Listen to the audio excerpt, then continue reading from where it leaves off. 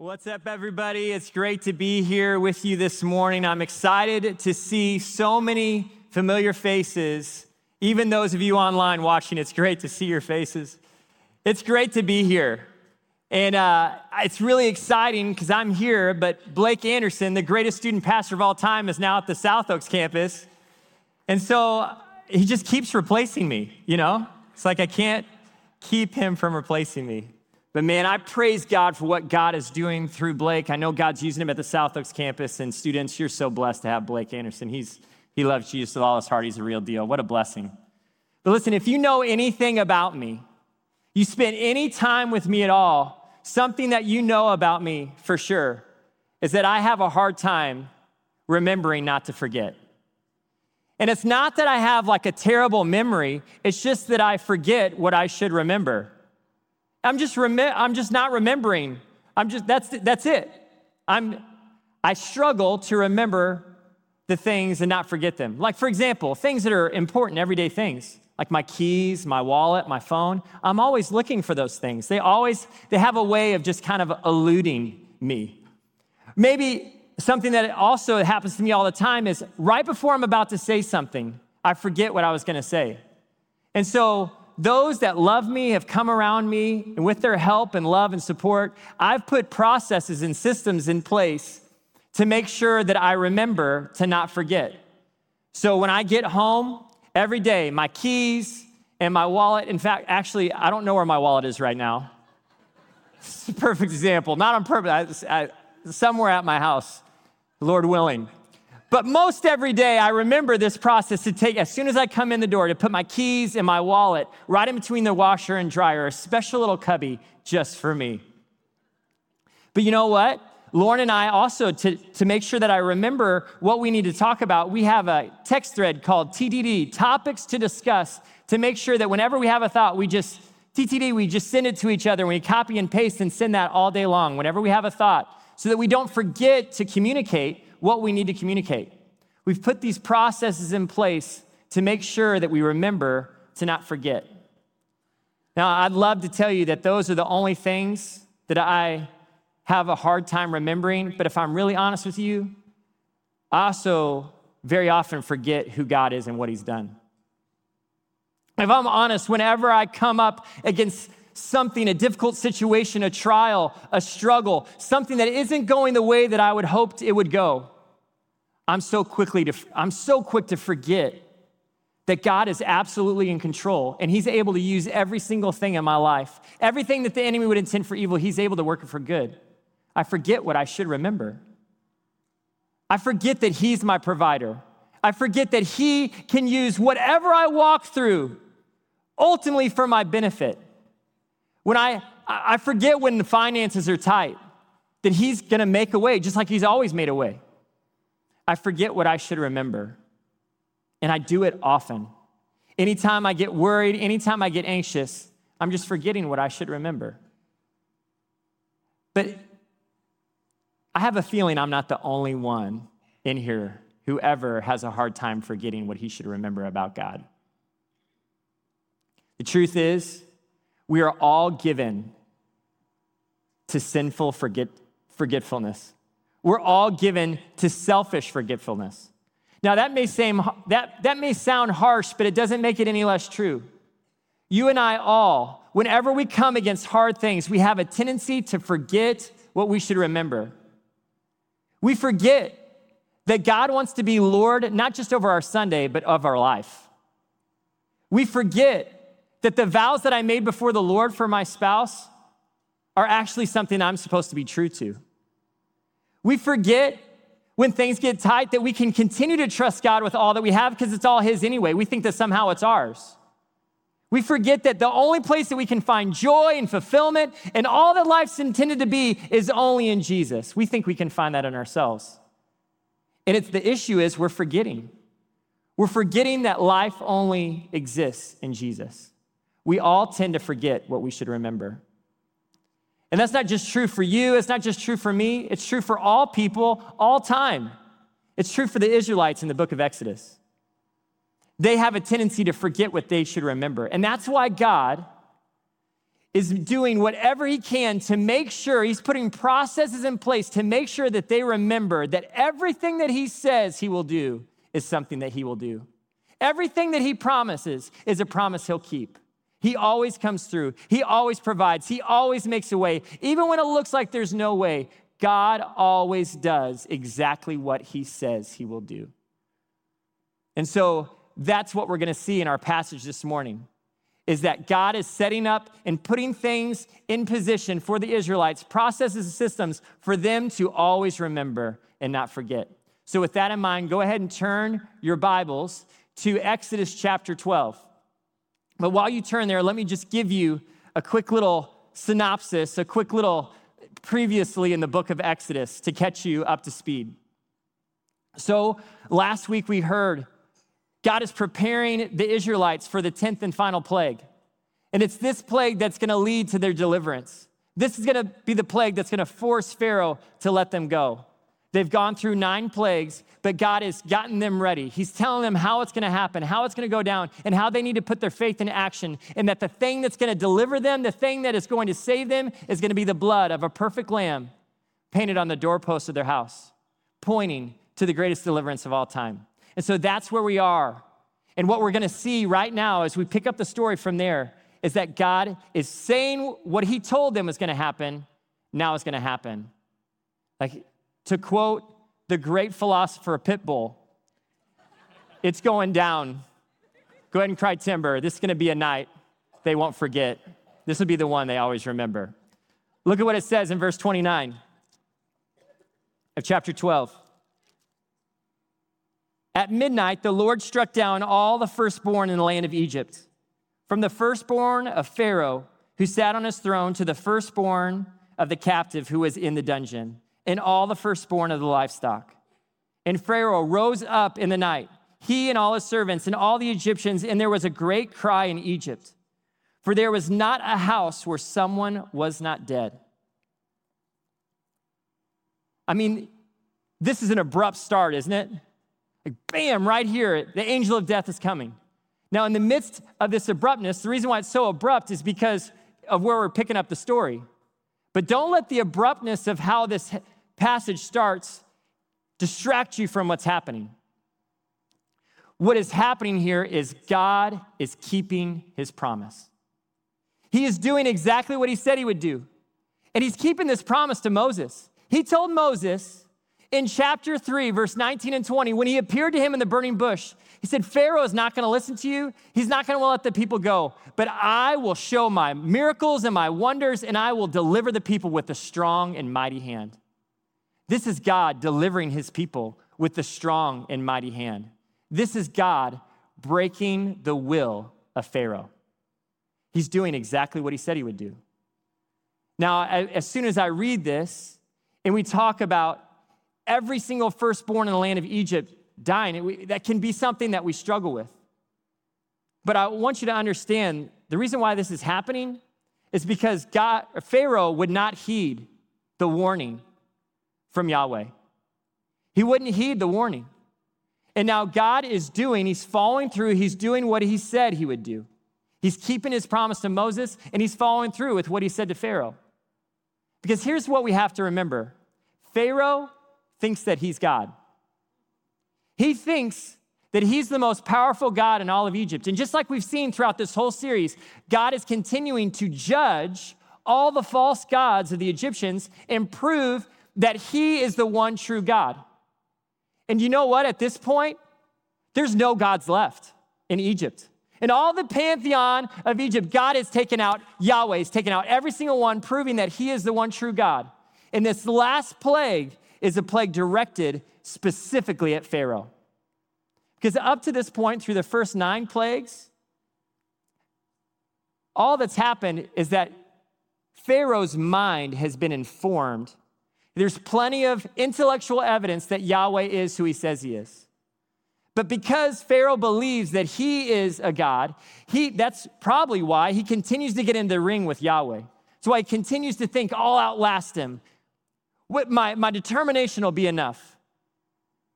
His mind has been informed that Yahweh was God, but he still, in his heart, had a will to stand against him.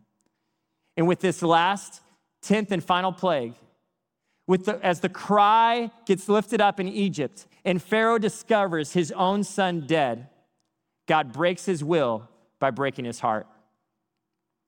He did exactly what he said he would do. Now, I think we need to stop for a second and just think about maybe I and you have a little bit more to identify with Pharaoh than we think we do. Like, we like to just kind of identify him as a villain, but I think that maybe you just need to be willing to look inside yourself and consider who you are for a moment, and maybe perhaps discover that you have more in common with Pharaoh than you think that you do. And here's what I mean. Maybe your mind is informed about Yahweh. Maybe you would even say you believe in Jesus, but yet your heart still will not submit your will to God.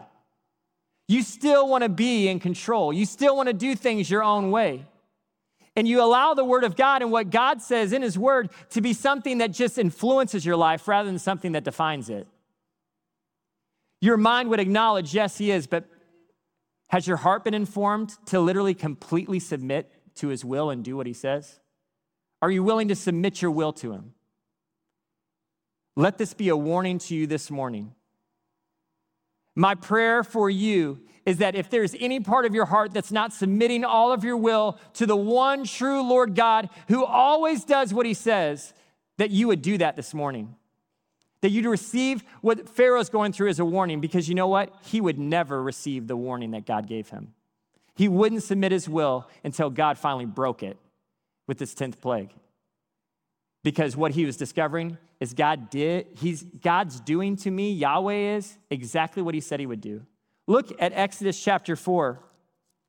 This warning back that before any of the plagues happen, that Yahweh gives to Pharaoh. Chapter 4, verse 22 and 23, it says this: "Then you shall say to Pharaoh, thus says the Lord, Israel is my firstborn son, and I say to you, let my son go, that he may serve me. If you refuse to let him go, behold, I will kill your firstborn son."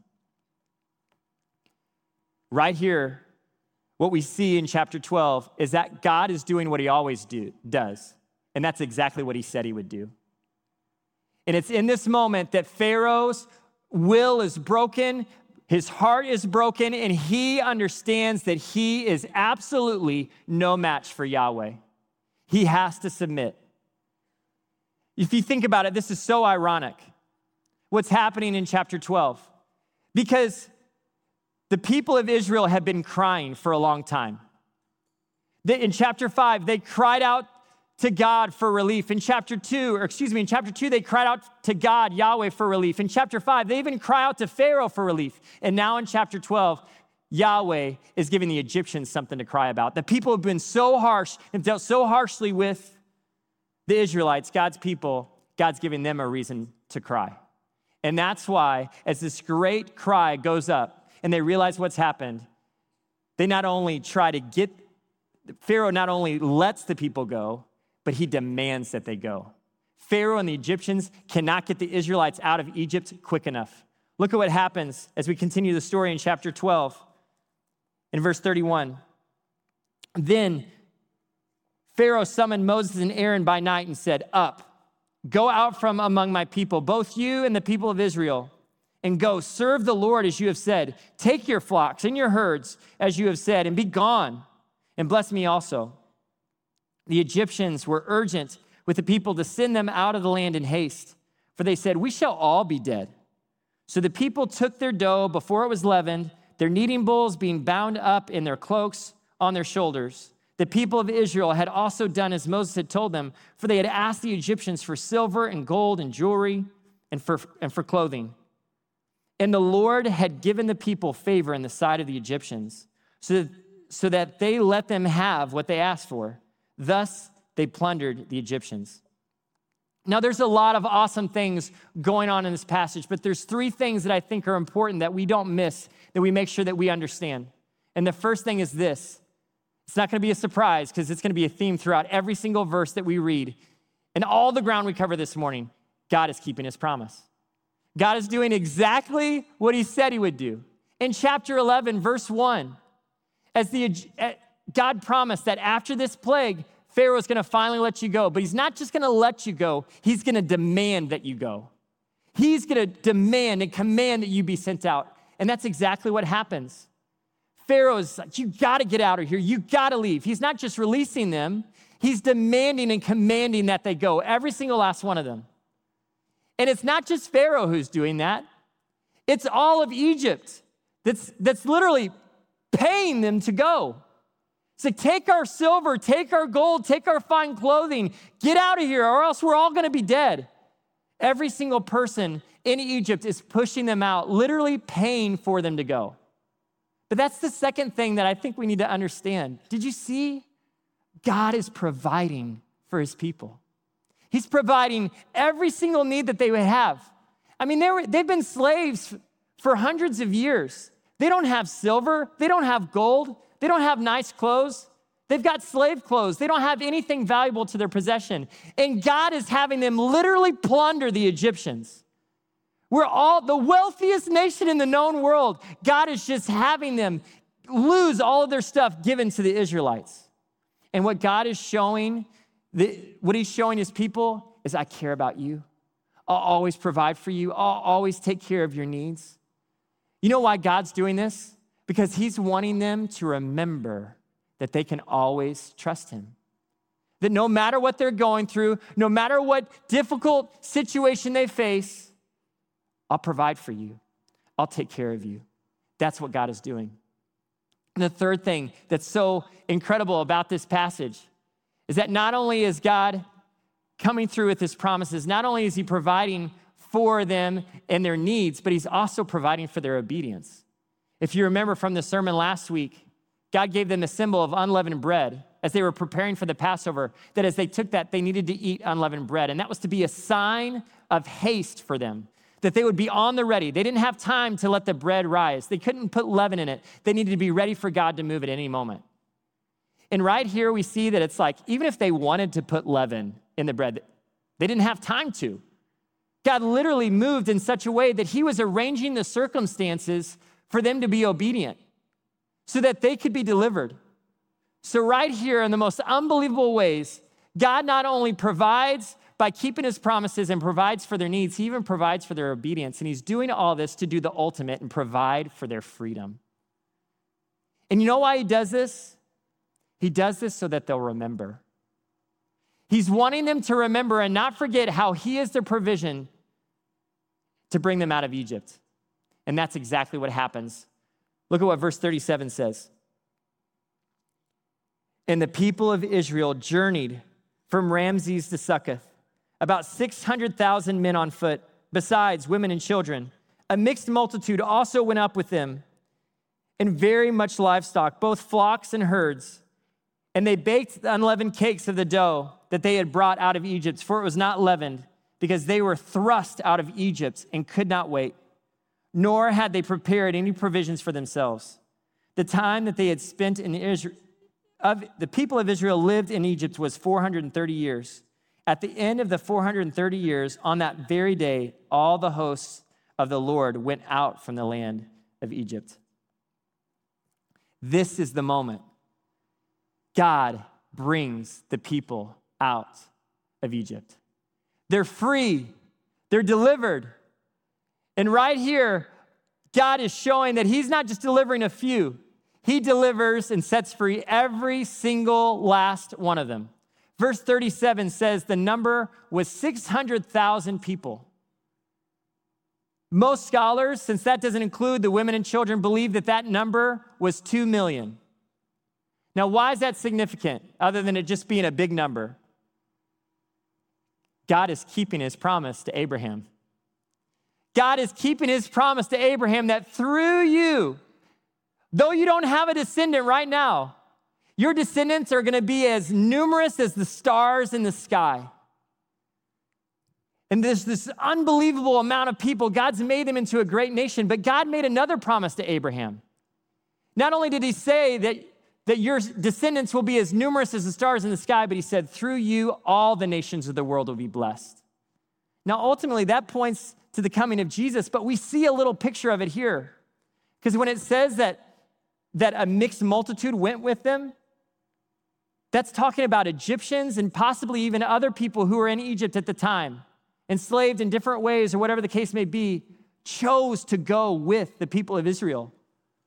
Like they had been so moved by what God had done, even though they had for a time had looked down on the Israelites and probably, were even dealt harshly with them. They see God move in all these plagues, and they have come to believe that Yahweh is the one true God. So they're willing to leave everything just so they could be near Yahweh.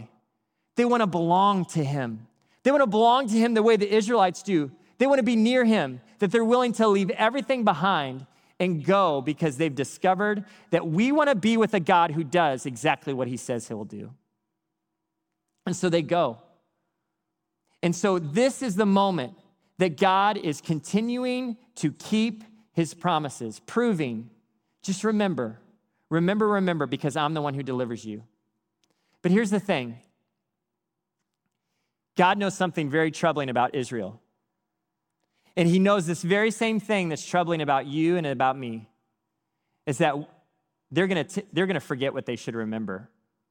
And that's why God is putting processes and systems in place to make sure that they remember and not forget. Look at what he says in verse 42 as he begins to set this up. It says, "It was a night of watching by the Lord to bring them out of the land of Egypt. So this same night is a night of watching kept to the Lord by all the people of Israel throughout their generations."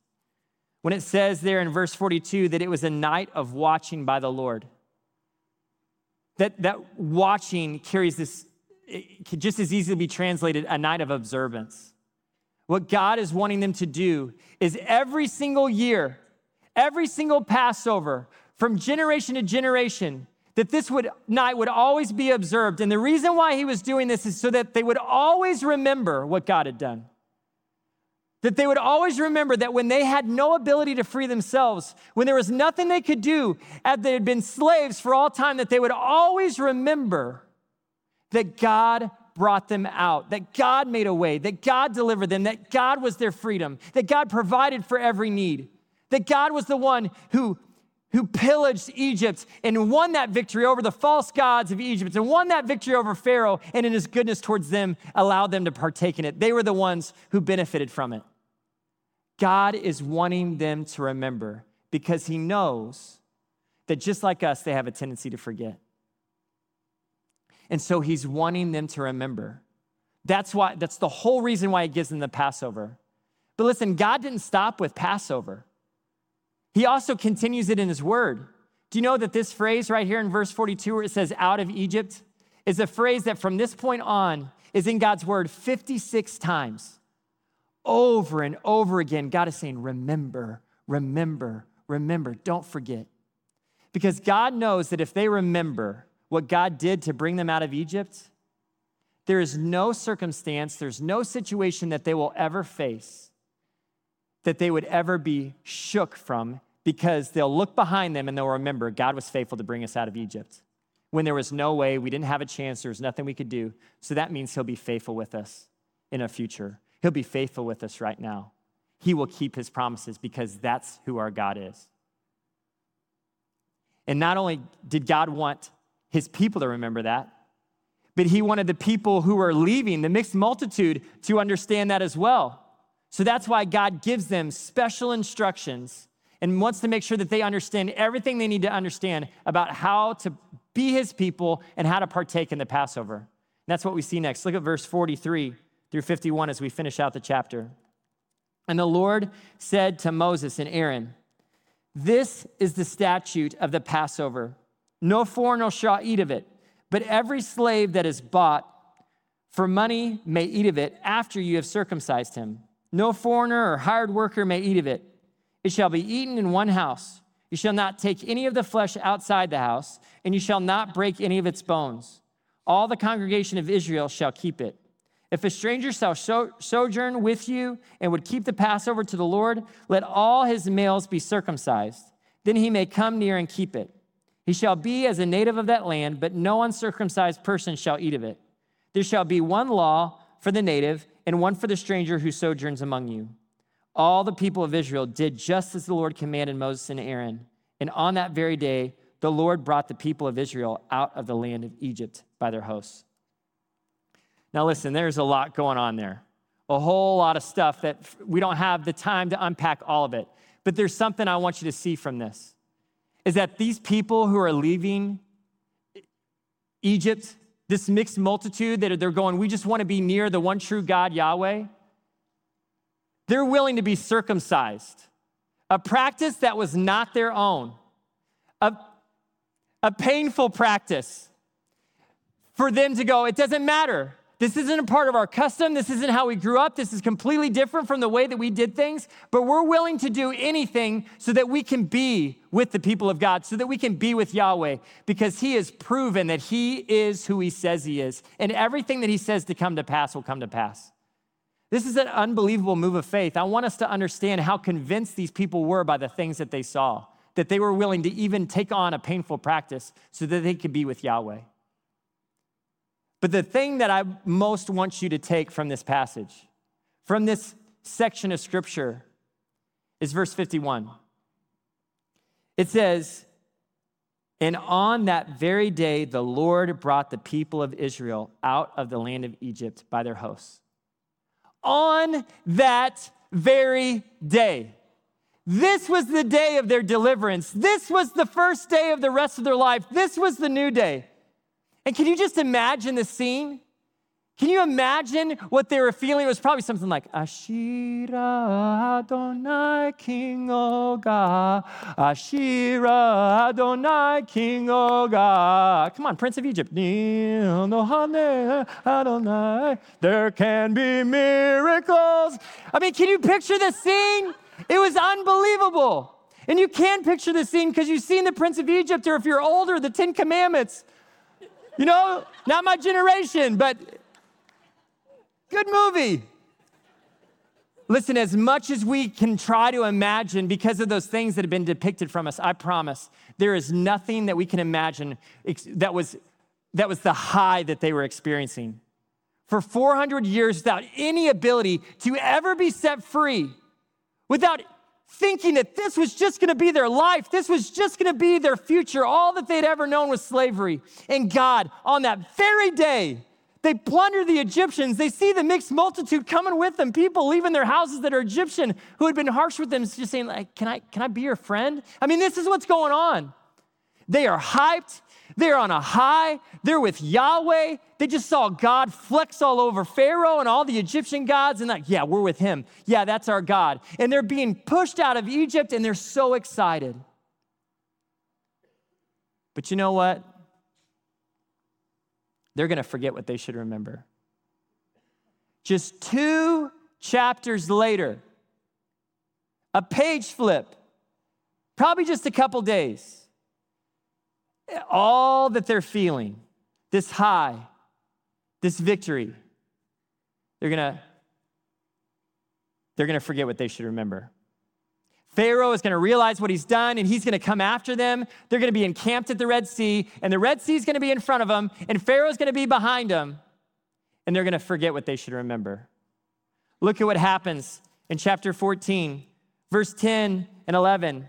What they say, even though they're being protected by a pillar and God is standing in between Pharaoh and the Red Sea, this is what they say. When Pharaoh drew near, the people of Israel lifted up their eyes, and behold, the Egyptians were marching after them, and they feared greatly. And the people of Israel cried out to the Lord. They said to Moses, is it because there were no graves in Egypt that you have taken us away to die in the wilderness? What have you done to us in bringing us out of Egypt? They forgot what they should remember.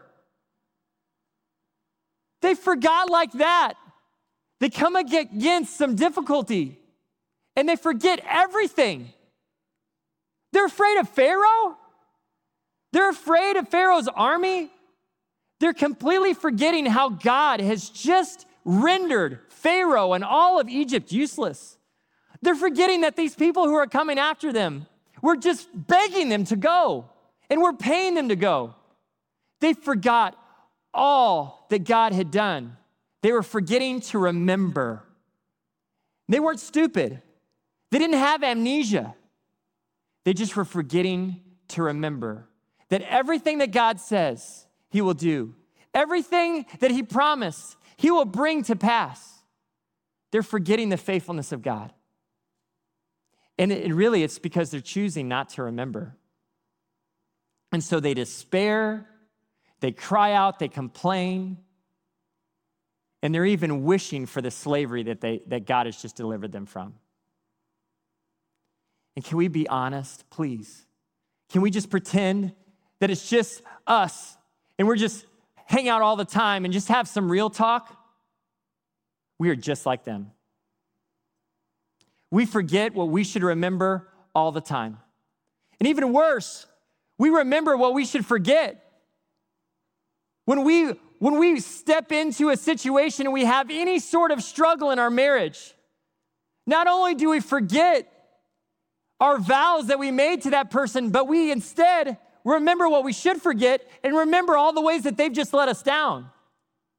And we forget the vows, we forget the love, we forget the blessing, and we just remember all the ways that they've let us down and wounded us. Whenever we walk up against something difficult and finances get a little tight, we forget what we should remember, that God is the one who provides for us.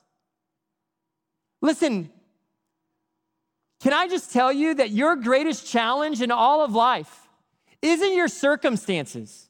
It isn't your difficult situations. It isn't not having enough money. It isn't your spouse, your disobedient children, or your parents that won't follow through with what they said they would do. Your greatest struggle isn't the way that our nation is going. It's not the way that the school system is. It's not taxes. It's not anything other than your forgetfulness. My greatest struggle in life is that I forget what I should remember. Every single time. Because if I remember who God is and what he's done, and it doesn't matter what my circumstances are, I'll know that even when it looks completely impossible, God always does what he says he does.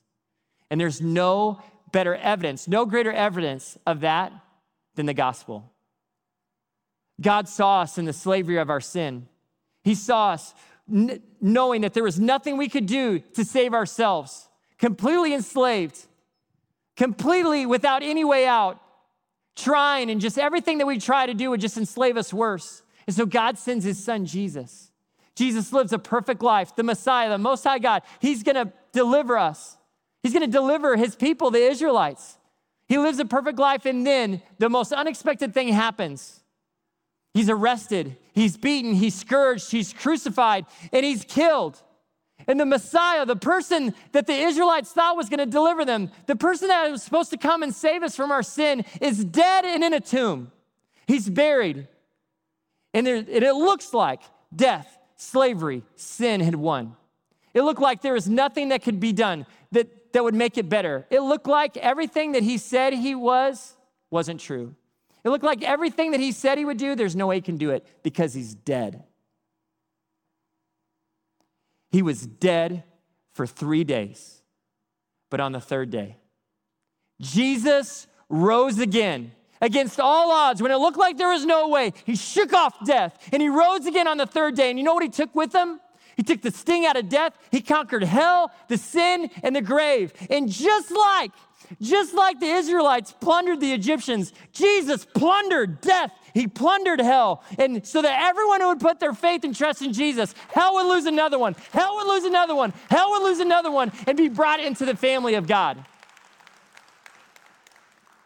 Listen, when it looks like there is absolutely no way, all we need to do is remember the gospel, because the gospel is proof that no matter what we walk through, no matter what we experience, no matter the difficulty, no matter the lack of money, no matter the trouble, no matter the trial, God always does what he says he will do. Nothing can keep God from his faithfulness. Nothing can stop the power of God to be who he is and deliver his people, to provide for his people, to make a way for his people. And your and I greatest struggle isn't the struggle.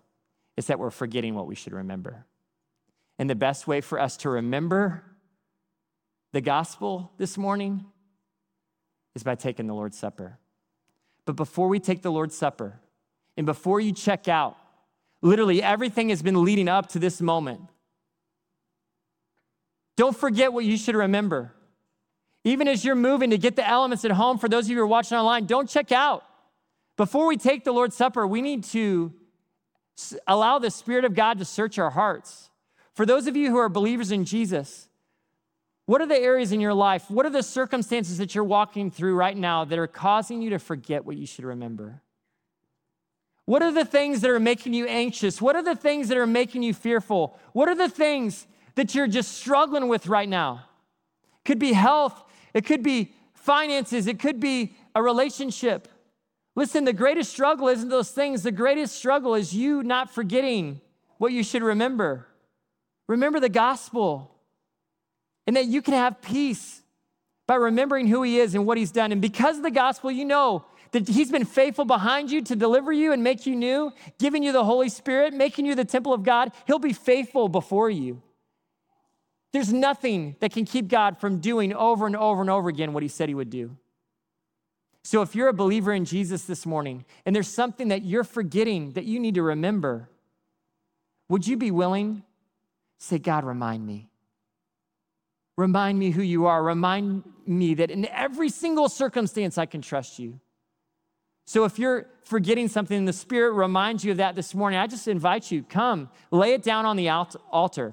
That thing you've been trying to carry, thinking that it's too much, lay it down on the altar. If you want someone to pray with you, the pastors, the prayer team will be up here. We'd love to combine our faith with you and pray the promises of God over you that are yours in Christ Jesus, that you have everything you need to remind you so that you can remember that God is faithful. You can trust him. But listen, there's some of you in here this morning, you're trying to remember. I think he said remember about 100 times, so I'm trying to remember. But can I tell you, you can't remember something that's never happened. And so you haven't been delivered yet. You haven't been brought into the people of God yet. So you can't remember what hasn't happened. Can I tell you that today can be the day of your deliverance? Today can be the first day. The day where you're brought out of Egypt. The day where you become a part of the family of God. Where you're set free, where you're made new. You're no longer in Egypt, but you get delivered to becoming no longer destined for hell, but a citizen of heaven. No longer dead in your sin, but alive in Christ Jesus. Today can be the first day of the rest of your life. And so if you're here this morning, you're ready to put your faith and trust in Jesus and become a child of God, just like the mixed multitude who left everything so that they could be with God. Come. Don't wait. Don't let fear hold you back. Come and put your faith in Jesus. Come grab one of the pastors or one of the prayer team members, and we would love to be your witnesses as you profess your faith in Jesus. And then you have the awesome opportunity to make it public that just like the Passover lamb was in the place of the Israelites, that Jesus is in your place and that he saved you, he's delivered you. You're not a slave anymore, but you're a child of God. And make it clear, giving a public statement through your baptism. This is your moment. This is the day of salvation. This is the day of deliverance where you declare God always does what he says he'll do. I can trust him. So before we take the Lord's Supper, this is our moment to respond. So let's stand, prayer team, pastors come, and let's respond to remember as the Lord leads us.